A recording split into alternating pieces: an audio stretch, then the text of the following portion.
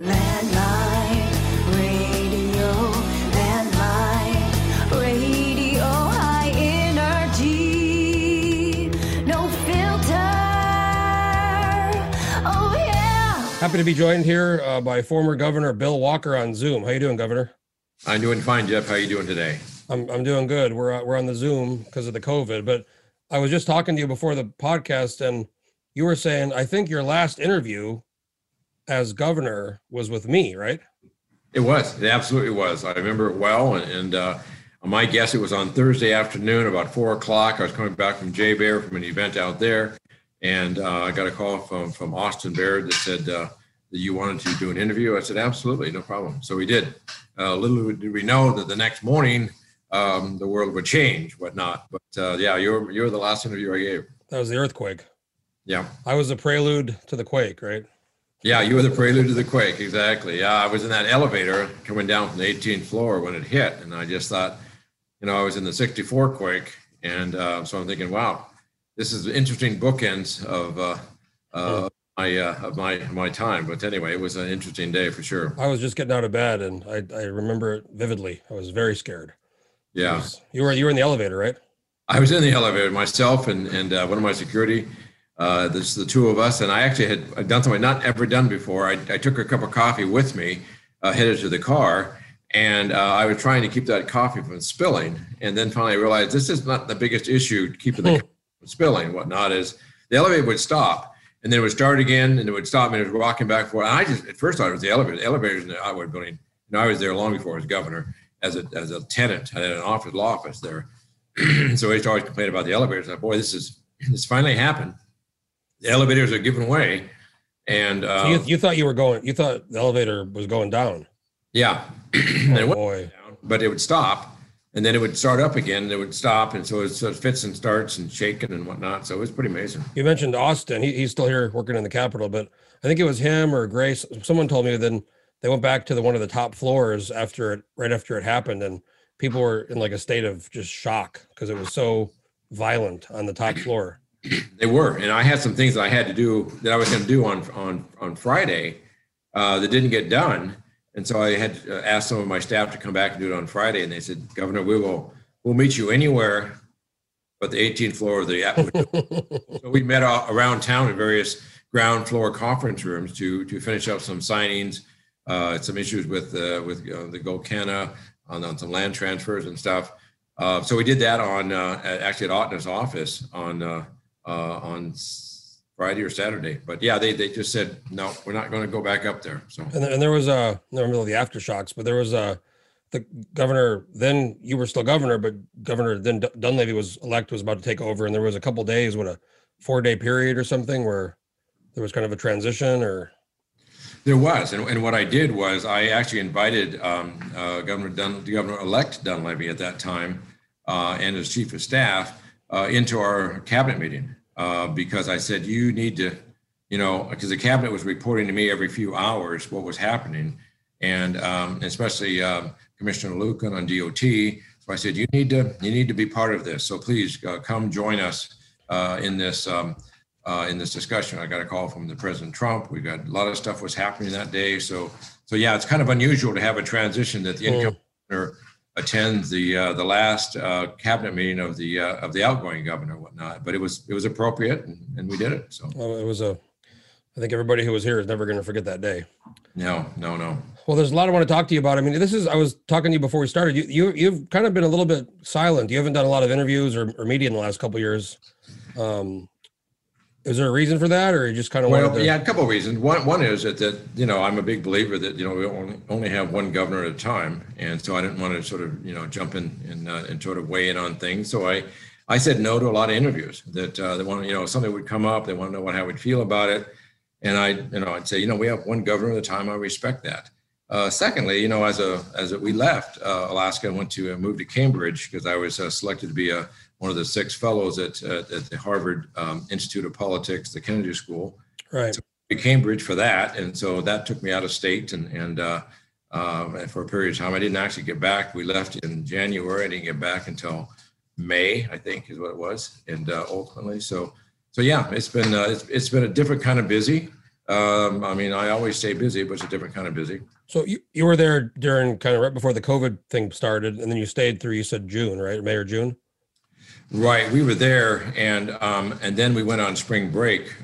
From Harvard spring break, we actually went to had a sort of a family reunion with our kids and grandkids, and then we were on that when the COVID really hit, and so Harvard said, "Stay put, don't move, do everything else by Zoom." So we did the last part of the semester by Zoom. So, and then after that, the program got cut short, I guess. No, we actually ended it on schedule, and then they, now this year they have it. It's all on online, Zoom, whatnot. The Governor Bullock of Montana is one of the fellows this year. Bill Kristol, a number of folks. Interesting. Jeff Flake was before we were there. Jesse Ventura was a fellow. I just watched the Jeff Flake interview on this new Frontline episode. I don't know if you saw it. It was called Trump's American Carnage. It was new Frontline, but he was interviewed. He was one of the main interviewers. Oh, okay. The Frontline will do the main show, but then they do the interview of the person, the whole thing. So fascinating interview to listen to him talk about. Yeah. So the big news, I'm glad it's very timely. You were very, everybody knows you as, so they say Bill Walker. They usually think about the gas line, and I always tell people I moved here in 2004, and in 2006 I was working for a car. My friend, Russian guy, hired me to I was 21 and I was running his car lot, and that's when Palin announced Aegea.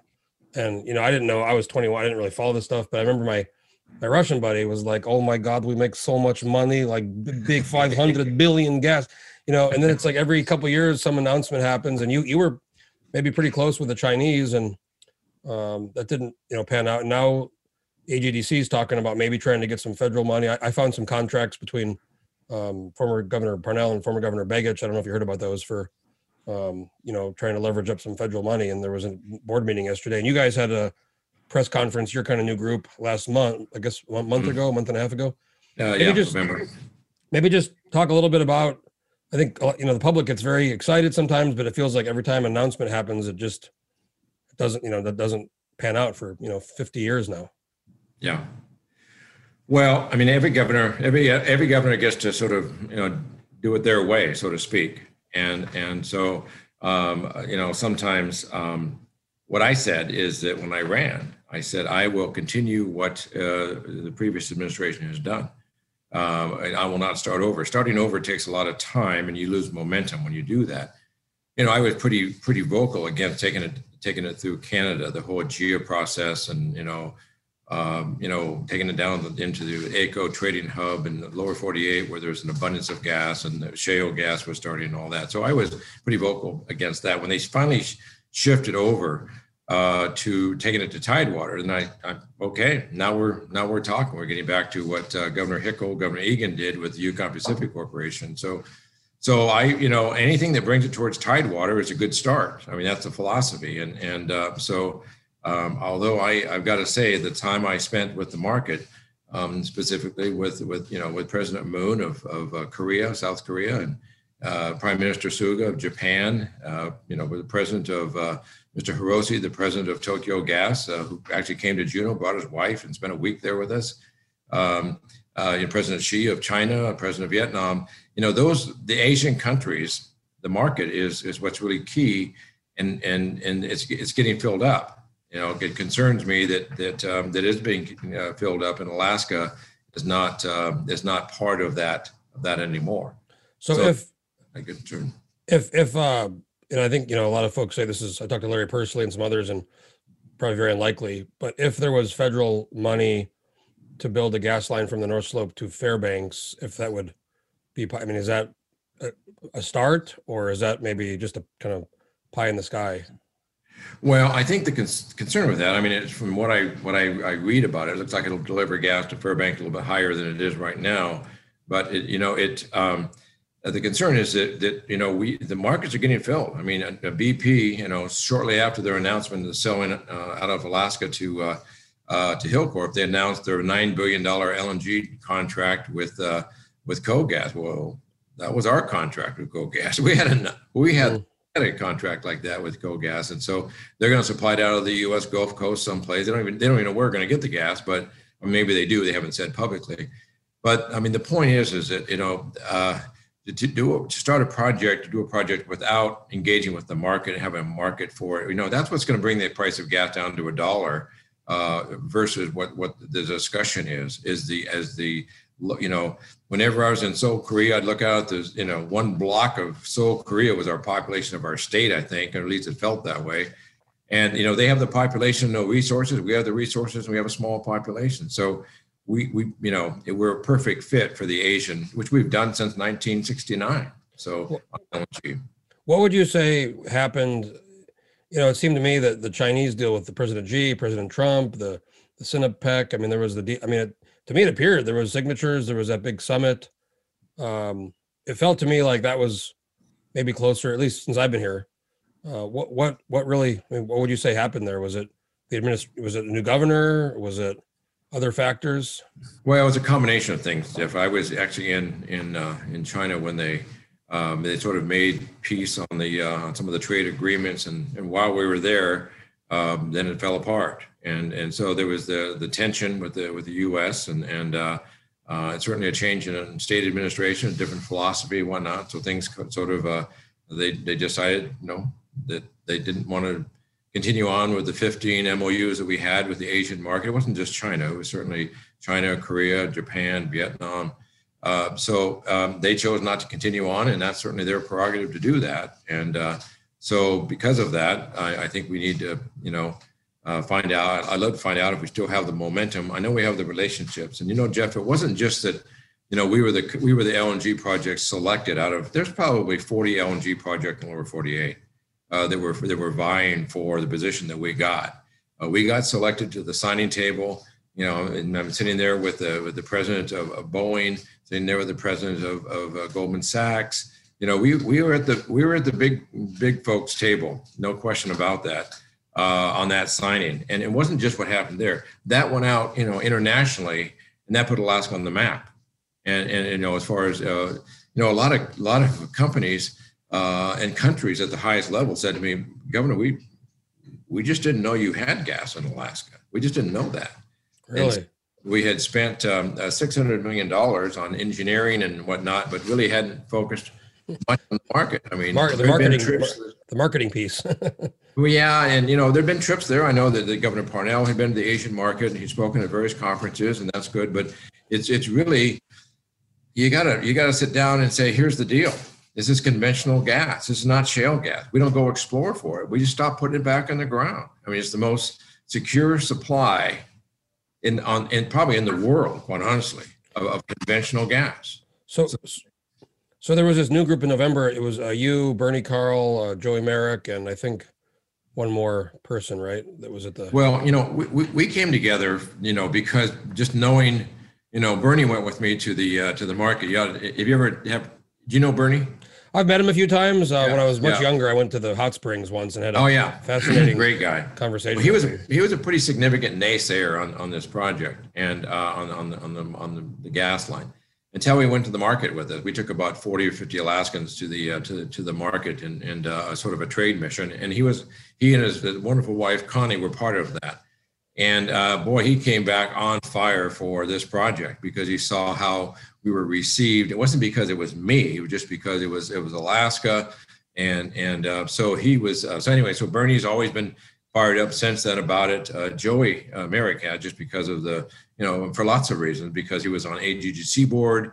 He saw firsthand what was happening, the momentum. So he said, let's continue this. So yeah, we put together a group to do it on the private sector. And we did it because the board, the AGC board, took action saying by the end of the year, they're going to select somebody to transition it over to. We said, okay, well, and if there isn't anybody, then they were going to put it out and potentially, sell it off for scrap. And we certainly didn't want that. So we put this together and made a proposal to see if there's no one out there, if there's someone better than us, please select them. If there isn't, then we'd be happy to pick this up and put together a private consortium of Alaskans. So, I mean, it sounds like they might have some idea. I mean, I know that after you guys did your conference, they sent a letter, and then yesterday at the board meeting, Joey Merrick testified, and it sounds like, I don't want to say tension, but it seems like maybe there's not a lot of love going on. Is that maybe the way to put it. Well, there's not enough communication to know if it's not love or what, but we haven't heard back. And I mean, I have met with a board member and whatnot, but so, you know, for whatever reason, they chose not to engage with us, but we're hopeful that now if they want to talk about a line to Fairbanks, a large line to Fairbanks, that's the easier end of it, quite honestly. And we pick it up in Fairbanks and take it on south to, you know, to Nikiski for a LNG terminal. The permits are there, export licenses are there, and you know, let's finish it. Let's do it all at once. I mean, it is. I've heard this from several people. It is basically the big mega project shovel ready in Alaska right now, right? Is that kind of the only mega project that's ready to go? Well, and I mean, shovel ready might be. I mean, I'm sometimes a little bit careful about that. We have a lot of permits. There's you know, many more permits. I should say the senior permits are in place. I mean, so that's helpful. The FEIS, so the final environmental impact statement. I mean, there's some litigation associated, which is typical, but I mean, the senior permits are there. There's a lot of, you know, there's probably 1,000 permits you have to get. I mean, every time there's an outhouse, every time there's a, you know, anything. I mean, there's lots of permits, but the senior permits are there. That's correct. Didn't Governor Hickel, didn't he just say, just do, you know, just build it, you know? Yeah, he was pretty much that way. And although they got all the senior permits. I mean, Yukon Pacific, plus they engaged with they were engaging with the market as well. So they would have built it. I mean, my goodness, they had everything that's available now. The difference is you know, the export license, of course, is not in the state's name. It's in the, you know, Exxon, BP, and Conoco, and the land is not in their name. That's still owned by the LLC, which is Exxon, BP, and Conoco. So, but those are technicalities that can be cured. What about you know, last year or two, there's been these banks have stopped financing fossil fuel development, and now the new administration is President Biden signed executive orders about ANWR and not gas necessarily, but definitely it seems like things aren't as friendly with administration and the banks saying they don't want to finance. Is that, how much of an impact is that on this, if this were to, you know, happen? That Yeah, I think the impact is sometimes somewhat more of optics than it is in reality. I mean, on something like this, the financing most likely would come from the market, the people that are buying it. What you do is you know, it's project finance. You take the long-term contracts you have. It's kind of like if you're building a commercial building in Anchorage today, you couldn't go out and get financing to build an empty building. You have to go out and show signed leases for probably 80%, 90% of the building and whatnot. Mm-hmm. The thing on this project is that you require that, and then you go to the international markets to, you know, for funding and whatnot. The international markets look at it a bit differently, and of course, this, you know, natural gas is a bridge fuel to alternative. And even when President Obama came to Alaska, his comment to Byron, myself, actually Donna as well, we're on the I guess it's called the Beast, headed over to the Captain Cook from J-Bear where we landed. You know, we talked about that. Byron asked him about offshore. He said, look, you know, we're still going to need oil into our economy in America. We might as well use it from our own resources and bring it in from someplace else. My point's always been that, you know, we do it better than anybody else from an environmental standpoint. So why not do it under a strict environmental, you know, criteria that we abide by in the North Slope? You know that, you've worked up there. Mm-hmm. Versus someplace in, I don't want to pick on Russia with your buddy from the car lot in Russia. But anyway, you know, they do it differently in Russia. And so that's true. Even President Obama. So I was on a rig. I didn't work. I was up there a little bit here and there with my old job, and I never did a shift. You know, I never did hitches 2 or 3 weeks, but I was up there for, you know, 4 or 5, 6 days at a time. And we were on a rig once, and they had a very tiny, the rig had a very tiny hydraulic fluid leak. I mean, it was almost nothing. I mean, everything stopped. They, you know, cleaned it up. It was a bit, you know, it was, and, you know, you see those pictures of, maybe it's better now in Russia, but especially in the Soviet times, I mean, it was just, you know, not good. I mean, no dust around the drill rigs in Russia. I'll put it that way. And, but you know, they have the drip pans under every vehicle up there. They go to the nth degree to you know, and so anyway, I think that's the difference, and that's been. What about the administration side with, you know, the Senate's now it's split, but you know, Vice President Harris has the tiebreaker, and then the House is Democrat, and then the president obviously is Democrat. So is that factor? Well, I think that there was discussion during the debate. I know Senator Klobuchar was certainly talking about LNG and natural gas as something positive. The Secretary of Energy yesterday, the new Secretary of Energy, came out and said that she was going to support LNG and whatnot. So I don't know. I don't think that. I mean, sometimes the word oil and gas is blended together. Yeah. We're just talking about gas, and we're talking about gas that has half the emissions of oil, and we're looking at what our plan was, and if we are involved, would still be the same. We're shipping to a place that has some of the worst emitters in the world, and so the carbon offset is significant from this project. So if you really want to do something about the clean up the environment, there's no question natural gas has a big. And here we sit with all this. 8.4 billion cubic feet a day is reinjected in the ground in Alaska. Nobody in the world does that. So anyway, Jeff, I could talk for days. I know. That's why I said normally I do about 30 minutes. I love to because it's here's the deal, Jeff. Alaska's a resource state. Okay. We've always been a resource state, and we've made our revenue based on our resources being exported. And we live off of that. If we didn't, if fish didn't go to Seattle, or Asia, there's a ship a week, I believe, out of Dutch Harbor to Asia with fish on it. So if fish, timber, coal, we sold coal to Korea for decades out of Seward, out of the Usabelli mine, and employed hundreds of people at that. So it's all about the export of our non-renewable resources. But our goal really was to turn the non-renewable into renewable, kind of following the Hammond plan and whatnot. But if we don't export it, here's my concern. My concern is that as the world changes, which is changing, I mean, it always does, as we go closer to the renewable, I don't want Alaska to have the equivalent of a warehouse full of Polaroid film, and that's what I hope. I mean, doesn't happen as far as our oil and gas. That's why we need to develop as quickly as possible while we can, and put that revenue into the permanent fund so we can grow the permanent fund. That's what we need to do. That's Alaska's future, quite honestly.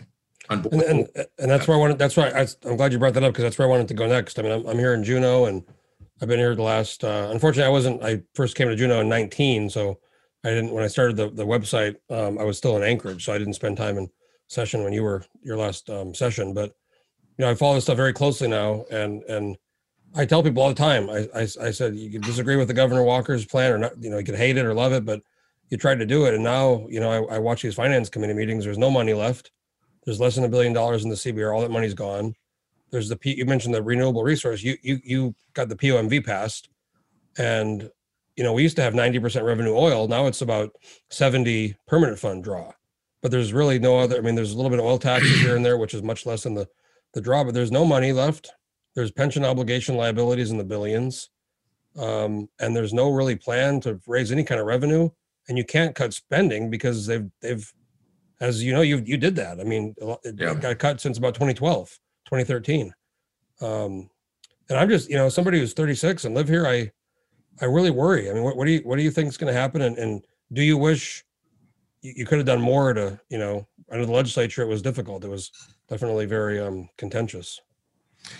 Well, it was challenging. And I did have a plan that everybody could find something they hated about the plan. There were lots of it I didn't like about the plan, but I just felt that if everybody gives a little something, one in one way or another, then we can pull this out. Our plan was to take all the state revenue we had of it, all the savings accounts and CBRs and everything, and dump them all into the permanent fund and grow that permanent fund. We get that permanent fund to $100 billion, and it kicks off 4.5%, 5%.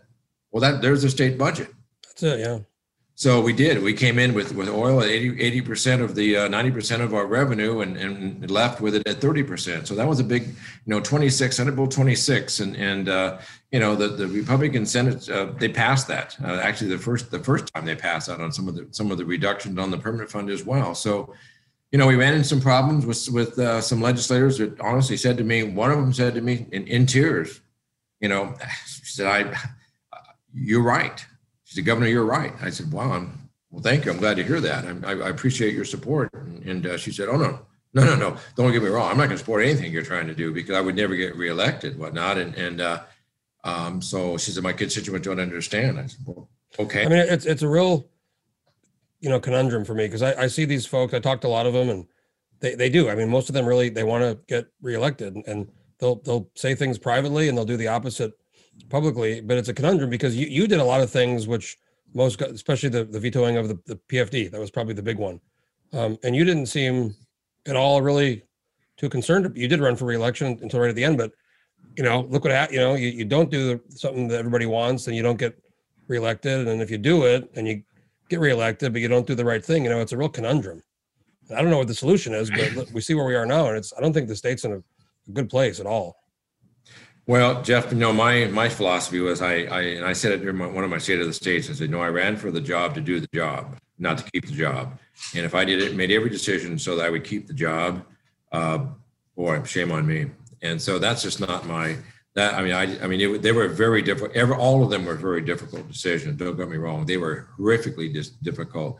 The dividend reduction is very disproportionate. It very disproportionately impacts the lower income. There's no question about that. That was very painful to do that. But I look at the long game. I look at the vision for Alaska. I look at the services we provide for those that are less fortunate and those who are at risk and whatnot. So it was a difficult time, but it was one that we all knew we were going to face. Governor Hammond was very clear about that. That he actually said he felt sorry for the governor that had to face this when things went upside down financially, and I just didn't know I was going to be governor when that happened. I know we don't get do-overs, but if you could go back, would you still have vetoed the dividend in 2015? I probably somebody had to step up and the Senate had already done it. I followed the Senate. The Senate, they had already passed the bill that would have reduced it to $1,000. So the Senate had already done that. The problem was with the House. We couldn't get the House to move that legislation along and whatnot. So, as painful as it was, as much as it haunts me today of having had to do that, I got to tell you, $26 oil, and that's where we were. Mm-hmm. The sky was falling. And you don't get to know, when it's going to stop falling. So it was a horrific time as far as, we reduced the budget, by multi-billions. And so it was tough. And so in hindsight, if I found a better solution, then I certainly would do it, would have done it. And, but I haven't, nothing sort of jumped up at this point, and now the whole permanent fund issue has become the political football of who can promise the most. And there's real benefit to Alaskans to receive a high dividend, but it's also a benefit to Alaskans to have good education and public safety and highways and roads and marine highways and those things. So that's what you have to balance. Well, I've said you did the Senate did that first, but I think when you vetoed it, that was the big one. But after that, every year it's been the legislature. And I tell people you gave them a lot of cover because most people don't. The governor did it, and it's. If you could go ahead. The governor doesn't have the checkbook. The legislature has the checkbook, right? And so that's what is sometimes confusing. That a governor can't say, "Well, I will give you this size permanent fund," because the governor doesn't determine that. It's the legislature, sets the upper limit. The governor can certainly reduce it. But they can't do the upper limit and whatnot. So there's some confusion there sometimes, especially during elections. Yeah, maybe more real especially. I guess another question I want to ask you is watching everything now and seeing what's going on.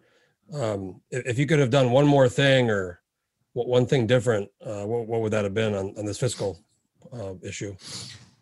Well, my hands were pretty tied, Jeff, as you've said many times. Well, as far as it's really, what could I have done to get the legislature to sort of move the ball a bit more and protect the $18 billion? What I would have done differently, looking back, I would have paid off the unfunded liabilities of the state on the retirement. I would have paid those off out of the $18 billion. I would have put up every penny toward the deferred maintenance out of that. I would have taken, about the first year into the my term, Commissioner Hoffbeck came to me. He's the governor. I have some news you're not going to like. I said, well, get in line. There's a lot of news I'm not liking. So what's going on? He said, well, I did some research, and Randy Hoffbeck was a great guy. I don't know if you knew him, but just a great guy. He said, I looked at every sovereign that was, dependent upon resource for revenue, and almost every one of them went broke before they made the turn. I mean, making the turn means you go back to the typical, like every other state in the union, some sort of, revenue or sales tax, income tax, something like that. Mm-hmm. I said, Randy, that's just not going to be the case here. I mean, yeah, we have $18 billion in the bank, but they're going to make the turn before that. We're going to cure this, and we're going to be able to use that money for other things. Well, in hindsight, so it sometimes becomes the hiding place as far as people can, be pulled out of this fund and that fund. People don't pay a lot of attention to what fund balances are. I think they are now. I think they do now. So I think in hindsight, Jeff, I would have paid down, tried to pay down as much as I was allowed to under the authority, all of our unfunded obligations. I absolutely would. Well, I think we definitely, a long time ago when I was studying economics, I'll never forget the resource curse. That's the one I never forgot. And we definitely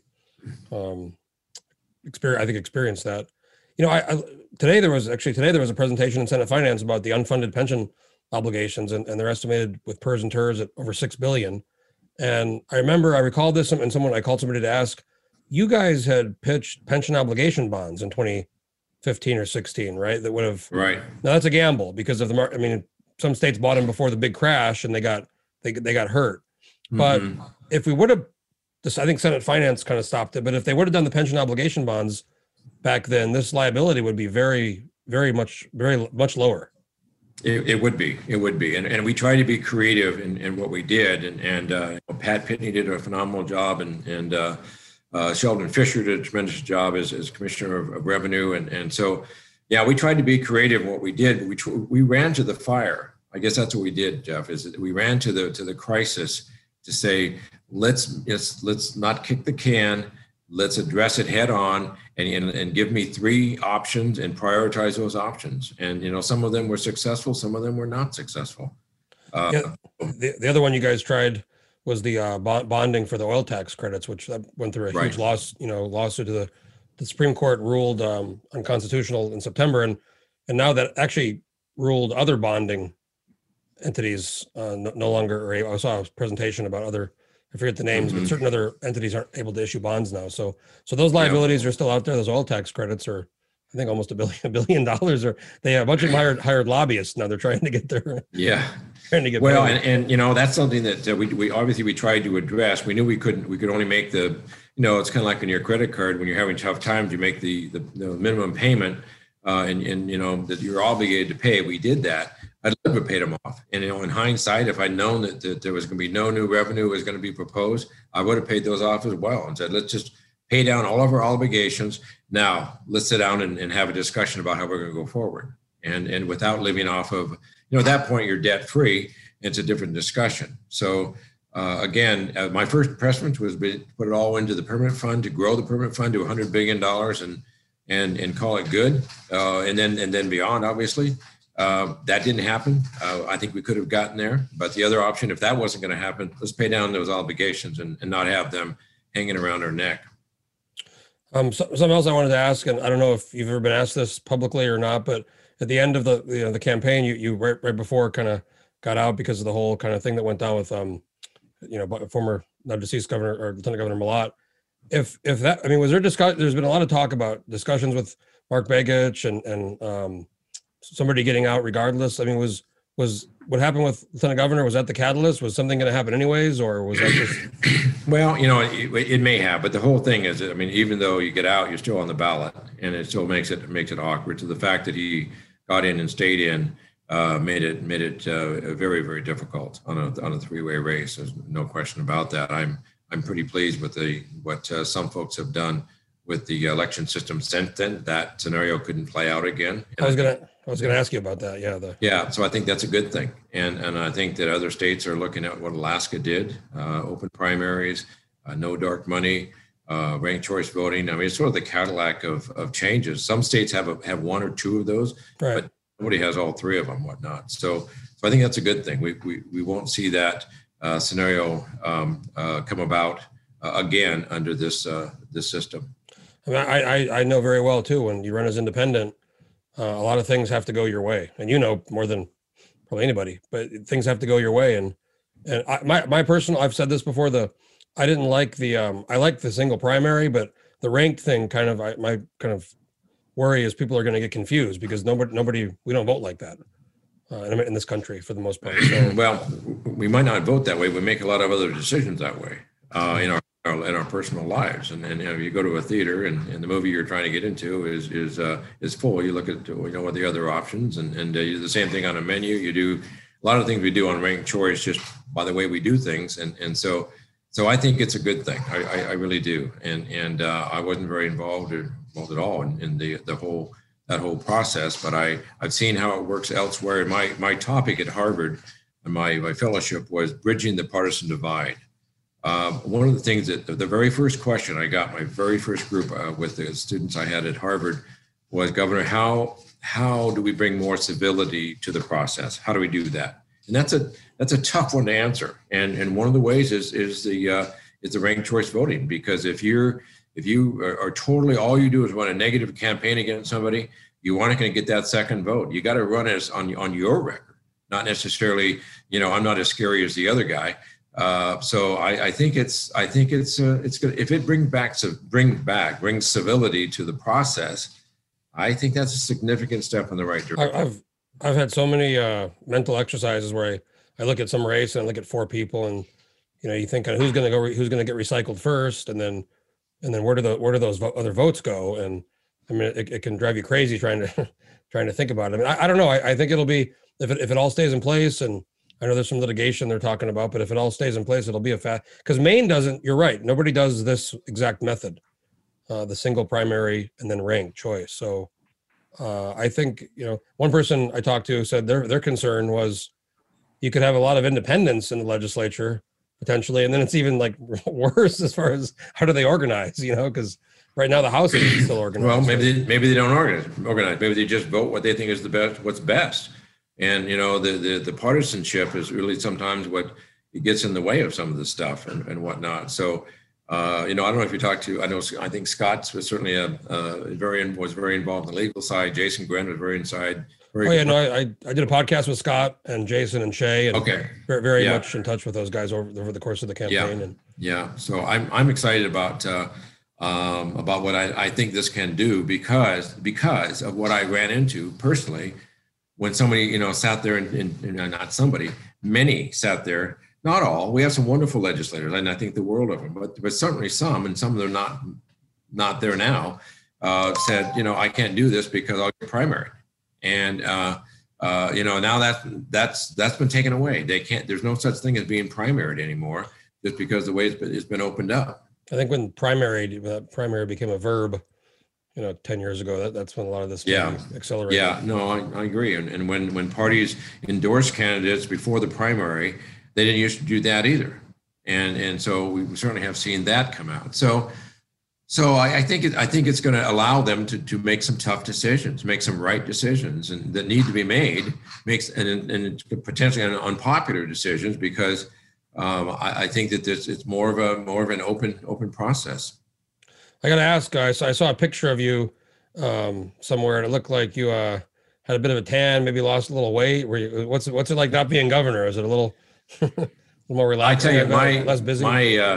My weight loss program truly has to do with construction. I used to have what's called 1,000 square foot diet. I build 1,000 square feet of something, and I like to work alone. I don't necessarily have a crew with me. I've done that in the past. So I added on 1,000 square feet onto my commercial building this summer in Valdez, and add on to our house, and add on to our cabin and out in Nancy Lake. So yeah, I've been very active in I probably made more sawdust in the last 10 years. I think one of your daughters or somebody posted a picture of you with the lake, the Nancy Lake thing. I remember seeing that.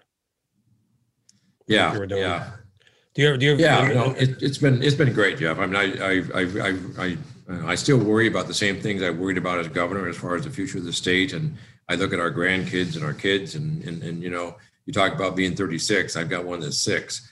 I've got one that's young. I got one that's 1 year old. And so I worry about, you know, fixing this in such a way that we really have an Alaska that's going to grow and prosper and whatnot. And again, I bring it all back to our resources. I really do. That's why I wrote the op-ed on ANWR. And you know, talked about the state getting involved in bidding those leases. I would have bid every single one of them, Jeff. I absolutely would have.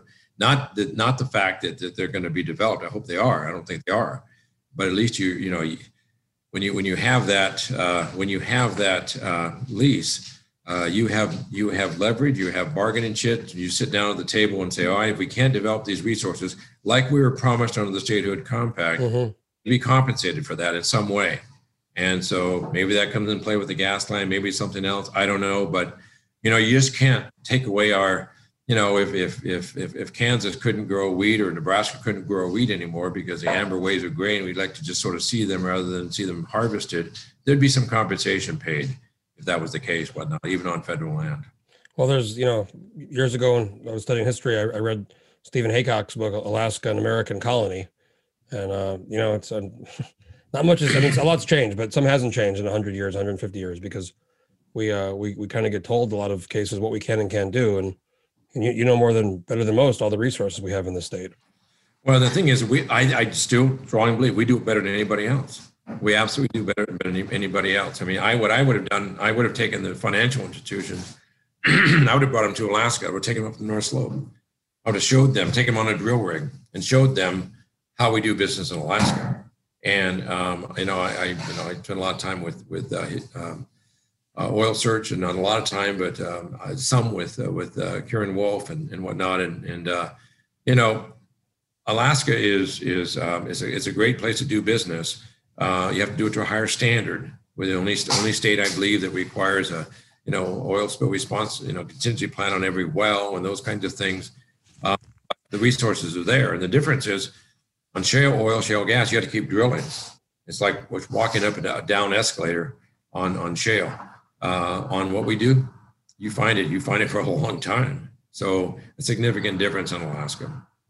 Last question. This is the big one. Is there any chance of a Bill Walker on the ballot in the future? Well, you know, I'm not surprised to hear the question, Jeff. Actually, I've heard that a lot lately. People are. There's a lot of speculation now about. I mean, there's been speculation about. People are saying, you know, Mike Navarre. People are saying, oh my gosh, I'm blanking the name. Your health commissioner. Commissioner Val Davidson. Val Davidson. Yeah, that name. Yeah. A lot of names are being thrown around. So. Well, here's how I answer that, Jeff. One is I've not said yes and not said no. I've gotten a lot of inquiries about what I'm going to do and whatnot, and you know, I'm a solutions oriented person. I mean, a goal oriented as far as how do we fix Alaska, and so.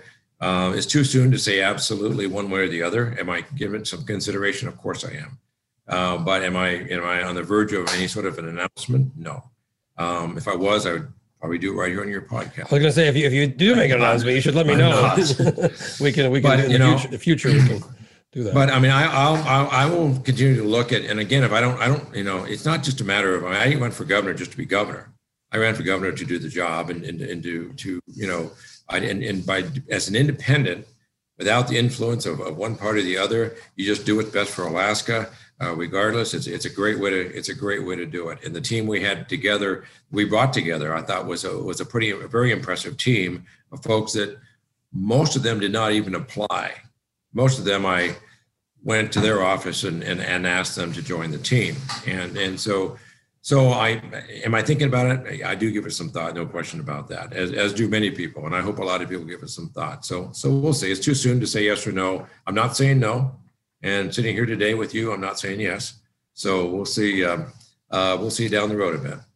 Well, we'll be, I think everybody's going to be watching all this. So Governor, I want to thank you so much for taking the time. I know I've been trying to get you for a while, but I know you were kind of laying low and then you were doing the Harvard thing. So I'm glad. I think people are going to love to hear this and hear from you about all these topics. And I hope you're doing well. You seem like you're doing pretty good. So yeah, we're doing fine. All the best to you. Look, you're doing well as well. So all the best in Juneau, and we'll continue to stay in touch as things come up.